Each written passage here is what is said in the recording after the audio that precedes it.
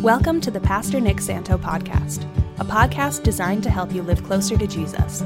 We hope that God uses it to encourage and empower you in his plan for your life. Now let's get into today's content. I have a question for you. Is anyone here tonight stressed out? And you don't have to, I see some hands going up. You don't have to raise your hands. I know that if you're here tonight, in fact, if you have a pulse, you're probably stressed out about something. There's probably some area of your life where you are feeling it. In the whole thing. I looked up the word stress in the dictionary just to try to simplify for our understanding and by way of lead into this study tonight. The word stress, it literally means pressure or tension exerted on a material object. And I like that definition, but it's only a half definition. Because sometimes, and probably the more relatable definition of that also includes pressure or tension exerted on an invisible object. Because your soul, your spirit, your mind, your sanity, all of those things are not material objects, and yet they very much have the ability to feel stress. And probably we know for a fact that stress has always existed, but I would say that probably we live in a day and in a time where there's the potential to have more stress in our lives as individuals probably than any other time in human history.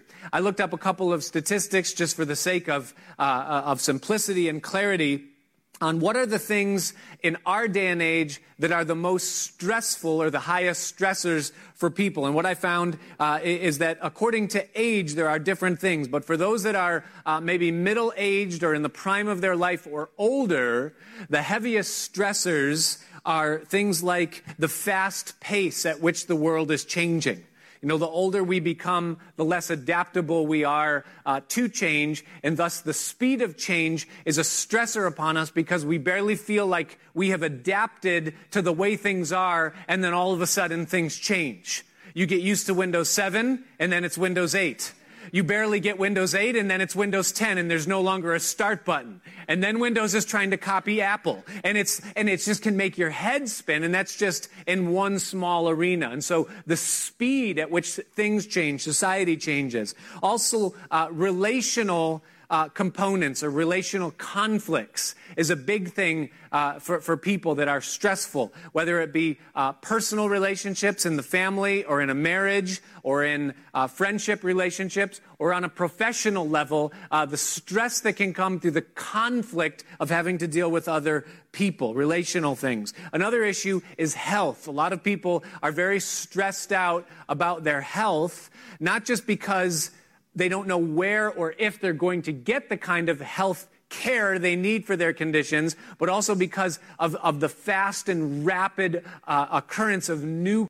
Another big one, and this kind of goes all across the board, a stressor is a fear of not meeting the high expectations that have been placed upon my life. You know, and we all have that. We have that in our families. We have that in our marriages. Obviously, in our professional lives, we have things that are expected of us. And then even just the unwritten, unspoken things in society that are expected of us. But those things are a stress upon us. The fear of not being able to meet those expectations. I found that for the young, there's a whole different list of things that are stressors. One of the major ones is the instability or the instability of the world that we live in today. Many young people, in fact, the majority of young people are being brought up in fragmented homes, fragmented families. They have single-parent situations, and there's a general instability that they're being raised up in, and it is creating a stress upon their lives. Another one is a fear of the future, not knowing what they will do, if they will do. Will there be a job or a spouse, or what will I have? Will there be money? You know, is there going to be an economy? All of those things, the fear of what's coming in the future. Another one for young people is this new term that has become kind of a viral term, this idea of FOMO, the fear of missing out. It's a big stressor on young people, not just missing out on what's in store for me, but what's going on around me, not wanting to miss out on things. Another thing, and this is a big one, and this is probably all across the board, but it pertains to young people, is the impossibly high standards that are being put out by social media that I feel like I have to adhere to. So the image that people are presenting of themselves that's carefully crafted and scripted and staged, and that I kind of place upon myself the expectation of matching that standard of having that quality of life or that fun of a life or that fashionable of a life, and that's a pressure that's on our young people today because they're trying to cause their behind the scenes to look like someone else's highlight reel. And it's very difficult to keep up that standard all the time, and it's actually a stressor upon young people in the day that we live in. Now, I found this extremely interesting that all across the board, there is a category of stressor that I have never heard of before. It's brand new to me, but it held a high percentage of people that feel they're overstressed in this category. You know what it is? It's other. That there's people that are feeling stress and they don't even know why they're stressed. They can't even tell you exactly what it is. They just know that they're high strung. Now, what is the outcome of this? Because we live in a stressful age, and I'm not saying that maybe it's not more stressful. Maybe it's always been like this, but yet we all have the propensity to feel stress. So what's the outcome of it? Is that people are high strung. Another outcome of the high stress is that it's causing health issues in people. It's interesting, but if you actually look at the remedy for almost any illness or disease, one of the things that's high on the list, both in natural and conventional medicine, is to reduce stress in your life. Because stress causes health conditions, poor health conditions in people, and we see that happening. Another outcome of high stress is that people are using faulty coping methods. So people are resorting to things in order to cope with their stress that aren't actually working in the big picture to alleviate their stress. It's either pushing it off or in some way it's incrementally increasing the level of stress because it's creating an addiction or creating a habit or it's putting strain on a relationship. It's a coping method that's faulty. It's not working. Another outcome is the levels of anxiety and panic attacks that we're hearing about and experiencing and even feeling within ourselves, not even knowing what it is or where it's coming from. The high level of stress is taking a toll on the health of our soul, and it's causing there to be this anxiety and other mental health conditions. And then another outcome of it is relational complications. The more stressed we become, the more we seem to withdraw and isolate ourselves from other people, and thus that creates a whole other set of problems in and of itself. Now, we say all these things about stress, but the big issue with stress is that stress is actually a necessary thing. Stress is actually something that we need within our lives, because without stress, we can't get stronger. That's why people go to the gym, right? I mean, we go to the gym and we put stress upon our muscles or upon our cardiovascular system with the intent of, in the time of recovery, we are then stronger and then we're able to handle a greater load, and it increases our capacity to manage weight.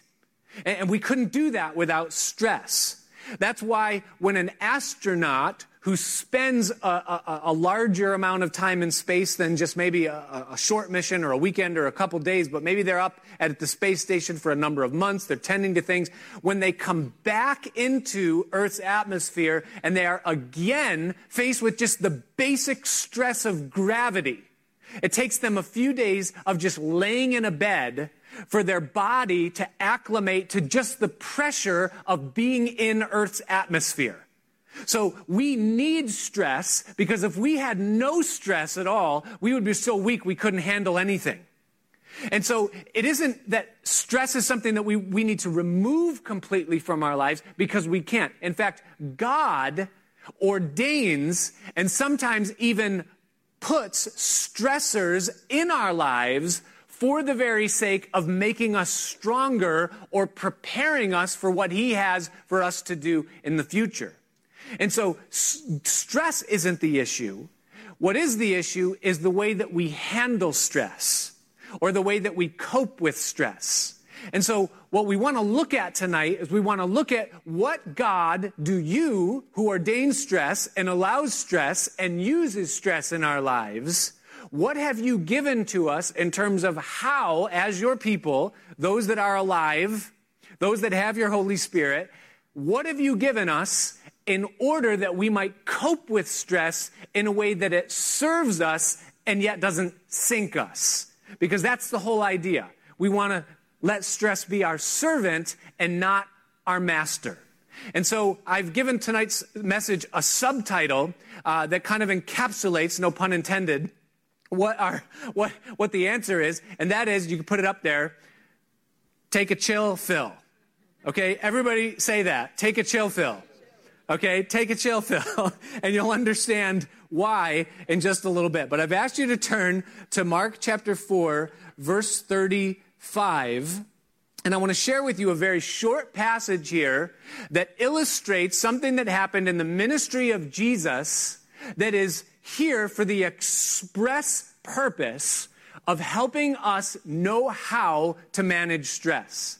And I'm so glad that it's in picture form, because I do a whole lot better with pictures than I do with words. I can remember a story, something that I've seen, much better than something that I have just read or a list that somebody gave to me. Now, just to set the context for what's about to take place, is that this event happened very early in the ministry of Jesus. He has just maybe 1 or 2 days before this event chosen the 12 apostles that are going to be with him, that will one day take the baton out of the hand of Jesus and become the apostles of the early church. They've only been walking with him for a few days. Maybe they had been following along for a while. Maybe they had witnessed or heard some of the teachings, but he has just called them. And what happened immediately after he called them is they spent the better portion of a day sitting on a hillside listening to Jesus teach. That's what happens all throughout the beginning of the chapter. Jesus just giving parables to the multitude. The parable of the sower, the parable of the mustard seed, parables of plants and seeds growing up in the kingdom, things that were just to teach. And then he would explain it to his disciples later on, one-on-one, so that they would understand the interpretation. So that's all they've done so far, is that they've seen, observed, heard, sat. But what's about to happen is that Jesus is going to take them further. Jesus is going to move them from easy to complicated. And things are going to get a little shaky by his own intention. And so let's look at what happens. It says in verse 35, it says, and the same day, when the evening was come. So the same day that they sat on a hillside all day and listened to Jesus teach and watched him do miracles, it's at the end of that day now, the sun is beginning to set, and it says that he said unto them, and here's his word, here's command, he said, let us pass over unto the other side. He looked at his disciples after they had been sitting for a while, and he said, it's time to move on. It's time to move forward. I want you to look at the person next to you, and I want you to say, it's time to move forward. I want you to do it. Look the other way and say, you can't stay here anymore. You can't stay where you are. If you want to grow, then you're going to have to move from the place that you are, and you're going to have to go somewhere else. You're going to have to pass over unto the other side. Now, for these disciples that are gathered here, they're going to go from the classroom into their calling. Thus far, Christianity has been all concept, but they haven't had to put any of it into real life practice. They've heard and they've affirmed and they've subscribed to the teachings of Jesus, but they have yet to see it worked out in ways in the real world. And what Jesus is saying is that you have to leave calling and concept, and you need to get into the real thing. And the rubber needs to meet the road. You're going to go from the familiar to the unknown.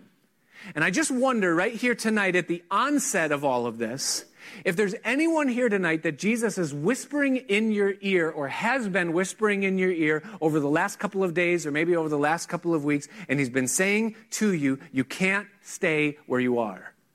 It's time for you to move. It's time for you to move over to the other side. And for some of you, that means that you have to move away from your past. You have to stop living in the things that are haunting you from when you were a child or from the mistakes that you made maybe in your youth. And it's time to rise up from where you are, and it's time to cross over into something else. For some, it's time to move out of the old ways of thinking, out of the old belief, the belief about yourself that you're not able to fulfill his calling, that you're not good enough, that he doesn't have a plan for your life, to move out of old faith and to move into the faith that he says that, no, you're not enough, but I'm with you and I'm going to use you and I'm going to be with you. For some of you, maybe it's moving out of childhood and moving into adulthood. Moving from being dependent on others to being dependable. Moving from being unstable in your life to being responsible and reliable. And it could be any number of ways in which the Lord is speaking to you, but I need you to understand this, is that the Christian life is a continual series from beginning to end of Jesus taking you from where you are and moving you to where he wants you next. And you can't get away from that. Because no matter where you are, there's always somewhere that Jesus wants to take you next. There's always going to be that word in your heart that says, get in the boat. It's time to move over to the other side. Well, watch what happens in verse 36. It says that when they had sent away the multitude. Now, that's extremely interesting to me to see this, is that before you can go, before there can be a departure from the place where you are, sometimes you have to part with the things that are there on the side that you're on. Now, here's the amazing thing to me in this that Jesus is doing here, is because in order for them to move forward, they have to send away the very thing that they are in the place that they're at to have. In other words, sometimes the very thing that you came to get where you are is the thing that you have to give up to get where you're going. What did Jesus come to do? He came to seek and save the lost. He came to publish the kingdom. He came to gather a multitude of people. That's what he came to do. They have it. They've obtained it.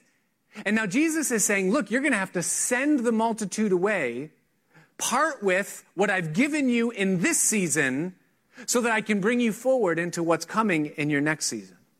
And that's important to understand. It's a very important principle in the Christian life. And here's what it is. It's that yesterday's trophy can easily become today's chain if you're not careful. Because sometimes God is moving you into something, not so that you can stay there indefinitely, but some point you're going to have to set down even the thing that you've come to enjoy so that you can proceed and progress in the plan that God has for your future. I think about Abraham, right? And what did God say? He said, I'm going to give you a son. And he waited and he went and he crossed over and he passed from place to place. And God finally brought the son. And what happened? God came to a point where he said, Abraham, it's time to lay him down. It's time to put him on the altar. I'm going to take you further. I'm going to take you deeper even than you thought that you would go. And I wonder again for us, what it is that maybe we've obtained, God has given to us, but now the thing that we're holding on to, that God has given, has become the thing that's keeping us bound where we are. You can't move forward sometimes without sending away the multitude. And then watch this. It says that they took him even as he was in the ship. I want you to look at those words again. Listen, it says they took him even as he was in the ship. Now that's an extremely peculiar phrase, right? And the Bible doesn't waste words. I mean, this whole entire passage is like 6 or 7 verses, and yet that is carefully placed in there word by word like that. They took him even as he was already in the ship. Now, I understand in the literal component of the story, Jesus said to them, let us pass over. He's the initiator in this. They had the advantage of being face to face with Jesus and hearing that command. Now, that's an advantage that you and I do not have. So when Jesus is tugging on our hearts because he wants to move us from where we are to something else, we don't hear the audible, hey, let's get in the boat. We get an impression. We get a prompting. We get a desire. We get a stirring. There's something in our heart that is prodding us to move into something that's unfamiliar to us. And what we then do, because we're human and because we're fearful naturally, is that we beg Jesus that if we're going to venture into what we feel like he's calling us to, that he would come with us. We say, Lord, I'm going to step in faith. Lord, I'm going to walk by faith and not by sight, and I'm going to cut off that people, or I'm going to cut off that account, or I'm going to cut off this job, and I'm going to move into what you have for me. But Jesus, please go with me. And here's what we discover, is that we take him even as he already was in the boat. In other words, what we discover is that we're not saying, Lord, come with me, I'm going to go. He's already there, and he's saying, come on, I've been waiting for you. He's not going to go with us. He's already waiting for us in the middle of the transition. They took him even as he was already in the boat. And that is such a great comfort to know that he's already ahead of us. He's not just behind or walking with. He already knows where it is that we're going. And so they took him even as he was in the ship. And it says that there were with him also other little ships. Now, I want you to notice this because it's a small detail, but I find it extremely important to the context. Because what it is telling us is that it wasn't just their ship that was at stake in what's about to take place. Now, quick spoiler alert, they're about to hit a major storm, and they're about to be in real danger in this venture to walk forward in the will of God. And I want you to see that there were other ships, because oftentimes the thing that causes us the most stress in our lives when we face the kind of thing that they're about to face is not how it's going to affect just us, but how it's going to affect all the other little ships that are with us. I know as a dad and as a man, as the provider of my house, as the one who's called and is responsible to lead and tend to and manage the family that God has given to me, I carry the stress not just of my own well-being. That would actually be quite easy if it was just me. I was just talking to a brother before the service, and he told me that his wife is going to be gone with the kids all the following week. And he said, there's more than 24 hours in the day when wife and kids aren't home. And I said, yeah, you're absolutely right. Listen, if it's just you, it's not that big of a deal. But the real stress comes in when you realize that our lives are not independent, but there are other people that are looking to us and looking at us, and our success is their success, and our failure and sinking also becomes their failure and their sinking, and that's where things can get heavy. I often look at my wife and she'll just say, just trust God and pray. Cast your cares upon Jesus. And I say, that's real easy for you. Because if we lose everything, no one's going to come to you and say that you're a fool. They're going to come to me. And she says, I know. And she's not like annoying like that. But there is something to it when it's not just you that's at stake. It says that there were other little ships that were there. Now watch what happens as they walk by faith and they venture with Jesus onward and forward into their destiny. Verse 37. It says that there arose a great storm of wind, and the waves beat into the ship so that it was now full. They go. There's expectation. There's hope. There's excitement. There's a buzz. What does Jesus have next for me? There's faith. There's promise. And then there's a storm. Do you know what a storm is? A storm is the reaction that takes place when two different systems collide.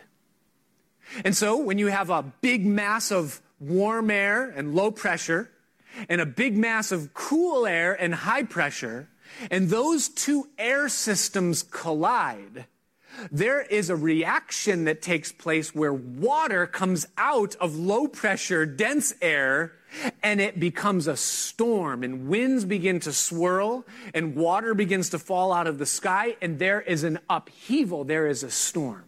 And I want you to understand something, and maybe it'll set someone free here tonight who's wondering why their life is so hard in the Lord, is that anytime you try to move from an old system into a new system, you are going to experience storms, because when systems collide, there's a reaction.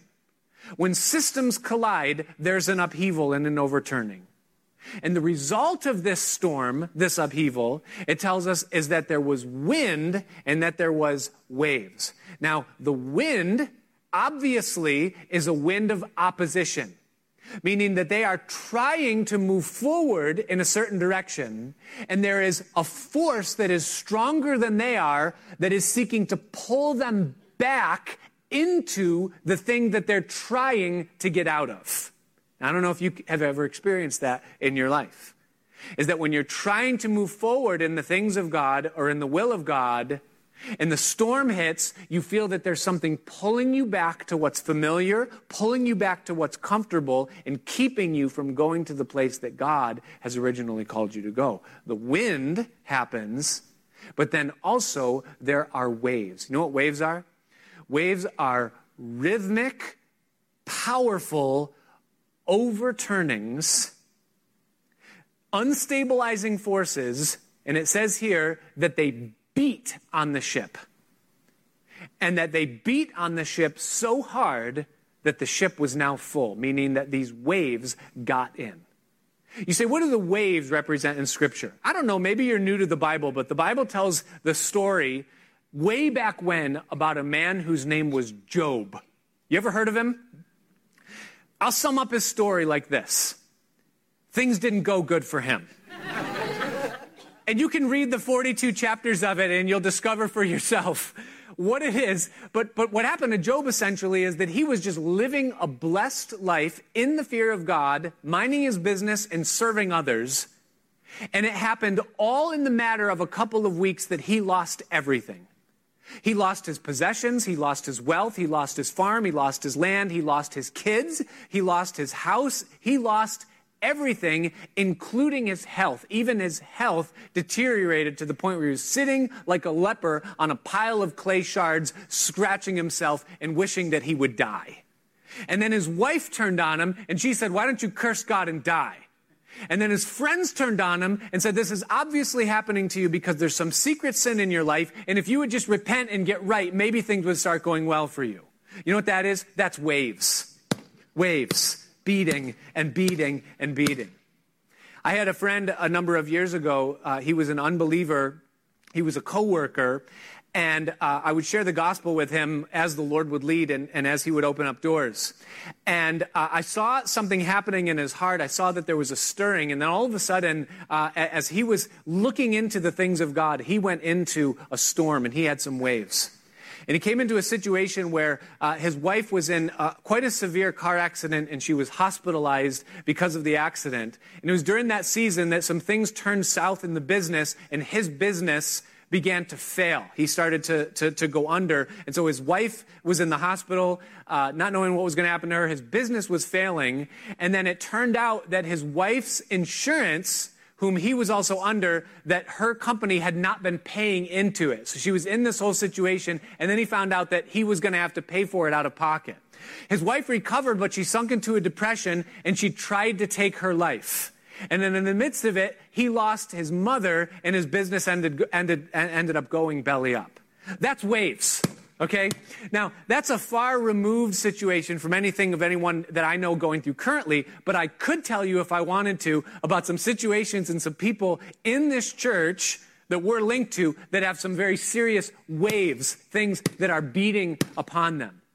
Now, the result for my friend is that he came to Christ. He went from one system into another through a storm, and on the other side of it, all things have been restored and things have gone well. The same for Job. He went through the storm and all things ended well.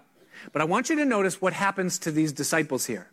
Because it tells us that the waves beat upon the boat. Listen, and it says, so that the boat was now full. Meaning that the pressure of those waves and the danger that those waves represented got in. So that the boat was now under stress that it was not designed to handle. The Bible tells us in the other passage in Luke, it says that they were in danger, that there was actually a situation here where there was real danger involved. And so this is stress. A storm, winds of opposition, waves beating, water getting in. This is the situation that they're in right now. Now, the question you want to ask in this whole thing is that, okay, Jesus is in the boat. Where is Jesus in the middle of this storm? Anybody ever asked that question before? Where is Jesus? And I know Job asked that question. Where is Jesus in the middle of this storm? The answer is given to us in verse 38. It says that he was in the hinder part of the ship, asleep on a pillow, and they awoke him, and they said unto him, Master, carest thou not that we perish? He was in the back of the ship, asleep on a pillow. Now, it raises a couple of questions. First of all, why was Jesus in the back of the boat? Because the person who's navigating the direction of the ship is not in the back of the boat. That person is in the front of the boat, and they are looking forward into what's going and giving direction concerning how to navigate the seascape in the particular situation. And I suggest to you that the reason why Jesus was in the back of the boat is because the disciples felt that they didn't need Jesus in the front of the boat because they were experts in this situation. We are fishermen. We know the sea. This is our region. You go in the back. We'll handle the navigation. Jesus said, okay, I'm not needed. I'm just going to hang out back here. It also tells us that Jesus was asleep. Why was Jesus asleep? Probably because no one was talking to him. I imagine that if you wanted to have a conversation with Jesus, Jesus was accessible for conversation. And yet, for whatever reason, no one was talking to him. And so he thought, well, I'm not needed. I'm not being consulted. I'll take a rest. And so he picked up a pillow and he snuggled his head into it and he fell into a deep sleep, and he was unaffected by the waves, by the storm, and by the wind. And I'm absolutely amazed by that. And so it tells us then that they awoke him, and they said unto him, Master, don't you care that we perish? Now, isn't this just like us? They awaken Jesus once they realize that they can't help themselves. So they have done everything they can to try to fix the situation, and once they finally come to the realization, is like, this is way too powerful for us, we can't overcome this, they say, where's Jesus? Oh, Jesus, look at, they wake him, and then they blame him. So they haven't consulted him, they didn't need him, and now they blame him for not caring that they're in the middle of a storm. Now, confession, okay? Can we be honest and real? Have you ever done that? Have you ever been in a storm where you have been trying to manage, where you have been navigating yourself, where you have been employing everything that you can do to fix a situation, everything except ask Jesus to navigate and talk to him about the situation, and then once you get desperate, you blame him and say, God's not helping me. He's not helping me. He's not even here. He might as well be asleep. His presence is withdrawn. I can't feel him. I can't hear him. I don't know him. Notice that he doesn't arise until he's asked, verse 39. It says that he arose, and watch what he does. It says that he rebuked the wind, and he said unto the sea, Peace, be still. And the result was that the wind ceased, and that there was a great calm. He brought an immediate end to a storm that was sinking his disciples. With one word, he showed his ability. And then Jesus asked them two questions in verse 40. He said unto them, Why are you so fearful?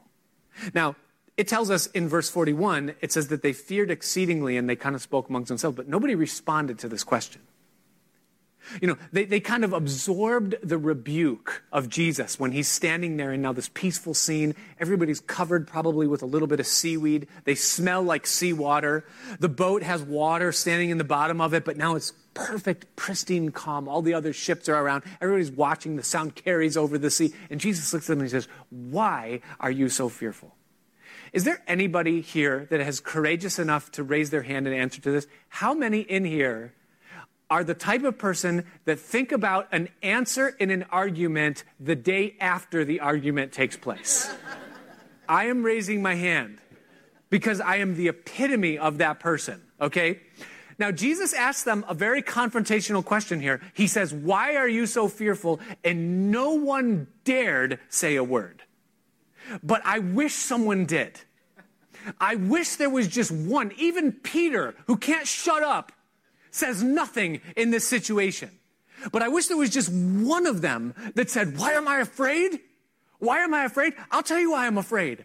I'm afraid because 2 days ago, I was running my own business and I knew where my next meal was going to come from. And now I'm standing here in the middle of the storm and I don't know if I'm going to make it through the night. Why am I afraid? I'll tell you why I'm afraid. I'm afraid because when you called me to follow you, it was really exciting. And we sat on a hillside and we listened to your amazing teachings and we watched the miracles that you did. And then you said, "Let's get in a boat." And we thought, this is great. We're going somewhere. This is expectation. This is hope. And maybe, Jesus, maybe hopeful expectation to sheer terror in the span of an hour is common for you, but I don't like roller coasters. That's why I'm afraid. And frankly, you might be the Son of God, but I have some things on my conscience that I have been just waiting for the gavel to come down upon in my life. And it just so happens that a storm like this would be the perfect way of dealing with the secret sin in my life. That's why I'm afraid. I'm afraid. They don't say that. I think sometimes we can be that honest with Jesus. Because even though they aren't, Jesus perceives that if they did have the clarity at this moment to verbalize these feelings and these thoughts, that they would need an answer and he'd be the one that would supply it. And so I want you to notice what Jesus says in his second question. Not only why are you so fearful, but second of all, how is it that you have no faith? See, the real answer to the question that Jesus asked first, why do you have no faith? The real answer to that question is because I don't really know you yet. The reason why I'm afraid right now in the middle of the storm is because I'm not familiar enough with your character and with your track record and with your ability to know that it's possible for me to go through a storm and not be afraid. I don't know you well enough to do that yet. See, faith in Jesus is required if you're going to have peace in storms, and here's why. Because you will never know the outcome of a given situation. And you will never know what the future holds concerning any situation that you're in. And so the only thing that you can know is the person, or should I say the God, who has brought you into the situation, who also promises that he's going to bring you through the situation. And thus, when you know that he is the one that never fails to do what he started to do, then you're able to have peace in the middle of a storm. It's not about knowing how things are going to play out. It's about knowing who is in control of your life when it is that you're going through the storm. See, that's how Job got through the storms and didn't retreat back and fall away. I want you to listen to something that Job said. It's Job chapter 23, verse 8. Job said, "Behold, I go forward, but he is not there. And I go backward, but I cannot perceive him. On the left hand, where he does work, but I cannot behold him. I can't see him. He hides himself on the right hand that I cannot see him." In other words, Job says, I'm in the middle of the situation. I look in front of me. I can't see God. I look behind me. I can't see God. I look my left. I look to my right. I can't see God. But here's what he does see. He says in verse 10, He says, but he knows the way that I take, and when he has tried me, I shall come forth as gold. See, he didn't see what God was doing. He didn't know what the outcome was going to be, but he knew the God that was bringing him through that storm. And thus, in the very middle of it, when he was in the dark, he was able to look and say, I know that he knows me, and that when he's done doing what he's going to do, not only am I going to survive this, but I'm going to survive this as gold. See, it's not about what you know, it's about who you know. That's why David could say in Psalm chapter 37, he could say that the steps of a man are ordered by the Lord, and he delights in his way. And though he fall, he shall not be utterly cast down, for the Lord upholds him with his hand. He says, I have been young, and now I am old, yet I have not seen the righteous forsaken, nor his seed begging bread. David said, listen, you are going to have times in your life where you're going to fall. You're going to have times in your life when you're in darkness. You're going to have times where the waves are beating against the boat, and there is real danger that you might sink. But the character and nature of the one who has called you into that boat and is leading you through that storm is that he is going to bring you through to the other side. And your rest is found in knowing him, that that's his character.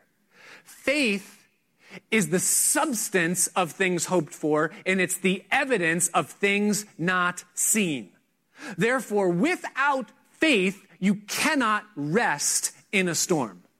If you don't know God, then you have no help. It's knowing him that brings us through the storm. Faith is required, but faith is also the answer to the golden question. And the golden question is how do I rest? How do I apply and appropriate faith when I'm undergoing the stresses of life? What is the practical? Is it just saying, well, Jesus knows, I'm better? Anybody tried that? How do we do this? Why is Jesus sleeping?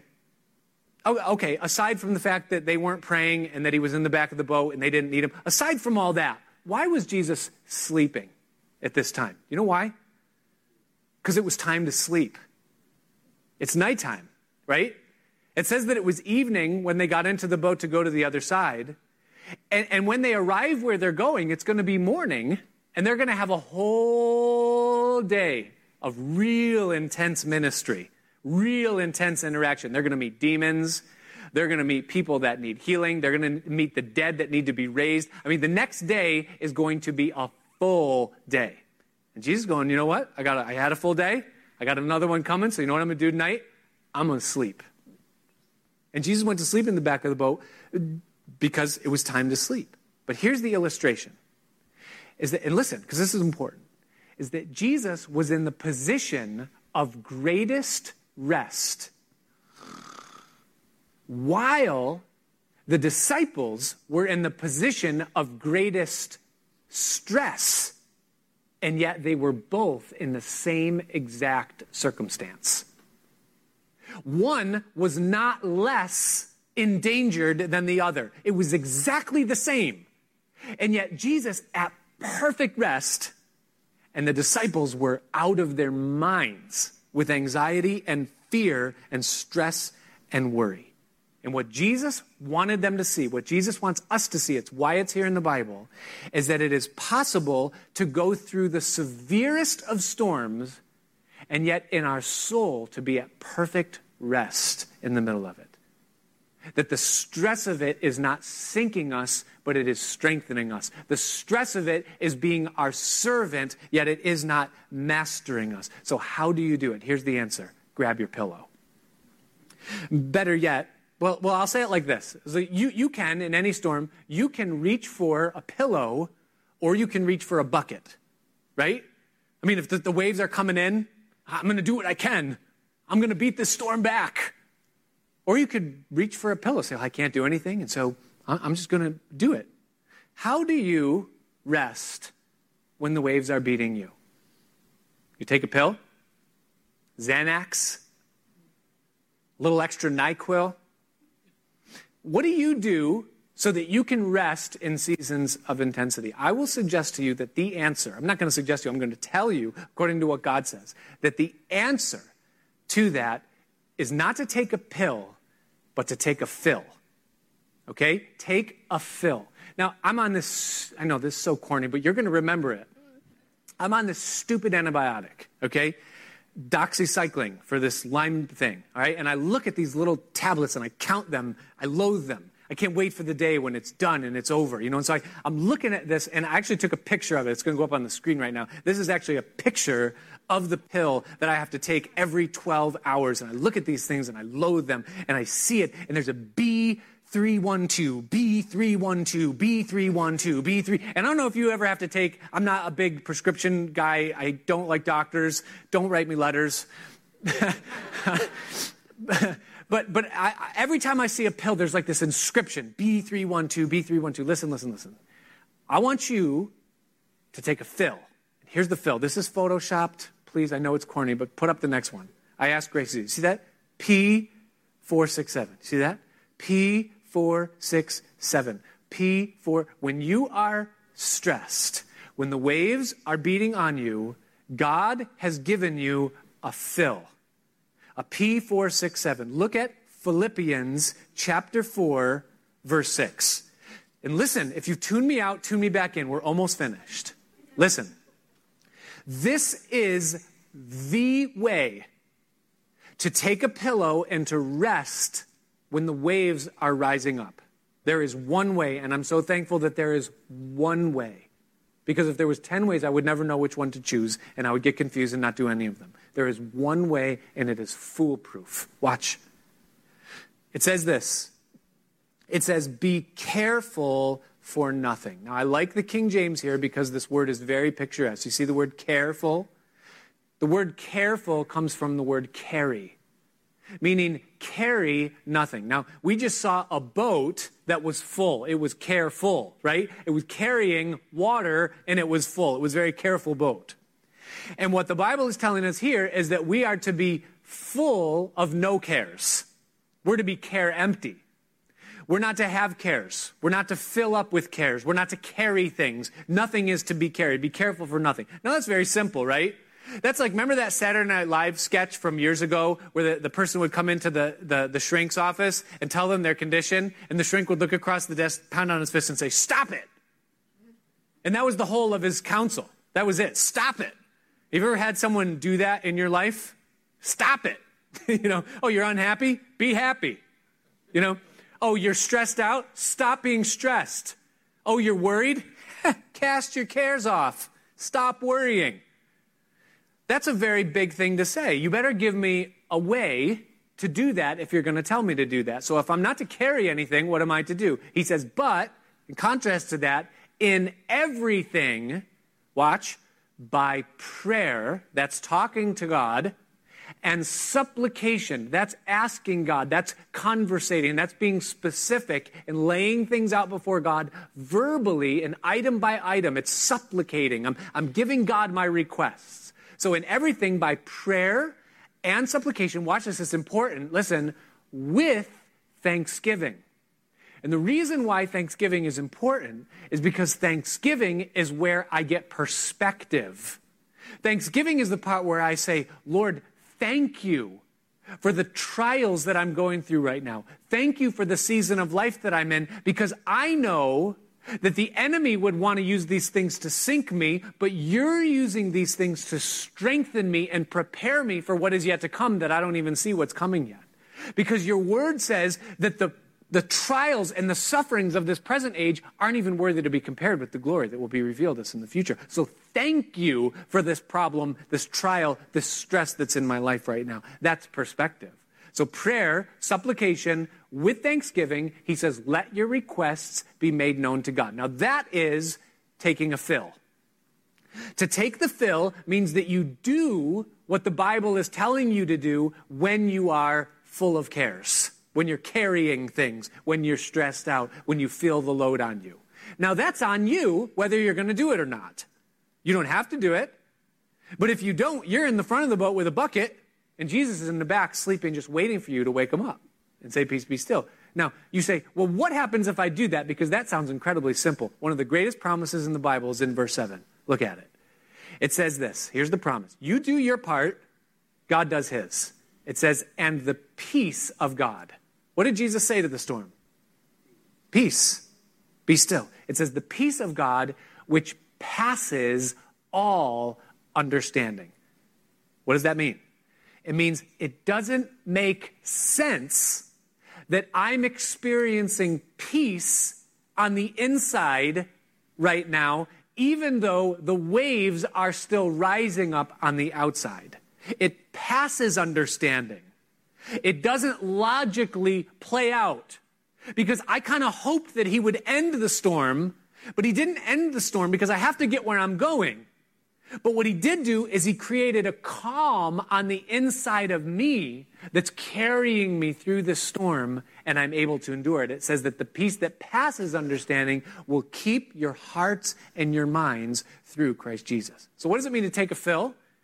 It means that when you're feeling stress, you go to God, and with prayer, supplication, and thanksgiving, you lay out before him the things that are causing worry, anxiety, heaviness, stress, pushing you towards bad coping methods, or any of the other things that stress does to you. You take it to God, and you do what he told you to do, and now it's on him to do what he said that he would do.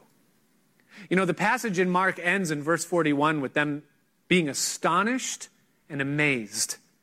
They were exceedingly astonished, and they said, what manner of man is this that even the wind and the sea? They were astonished that he was able to do the things that he said that he was going to do. It passes all understanding. Now listen, by way of conclusion, I want to share quick thoughts with you, and we're done.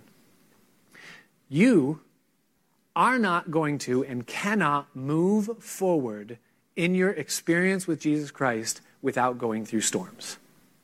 Because storms are a natural consequence of systems colliding. And when you want to move from where you are to where God wants to take you, you are going to go through storms. And listen to me.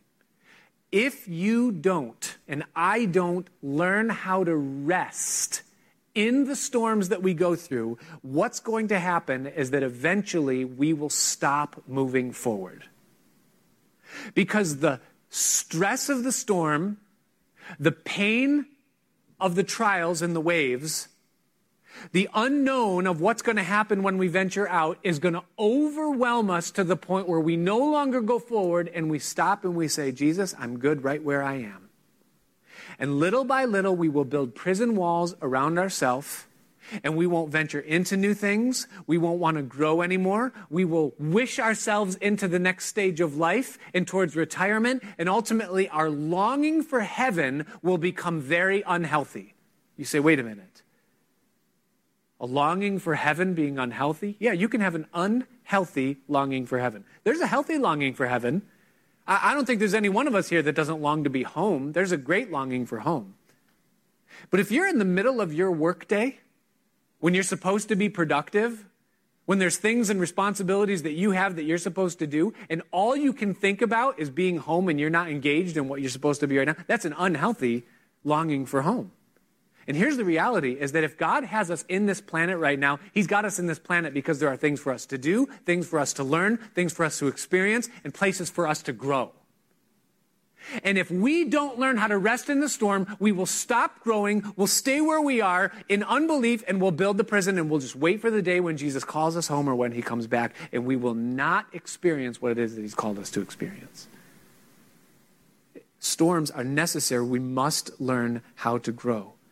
And here's what I need you to know, is that if Jesus is in your life, you're going to make it through the storms because he's in the boat.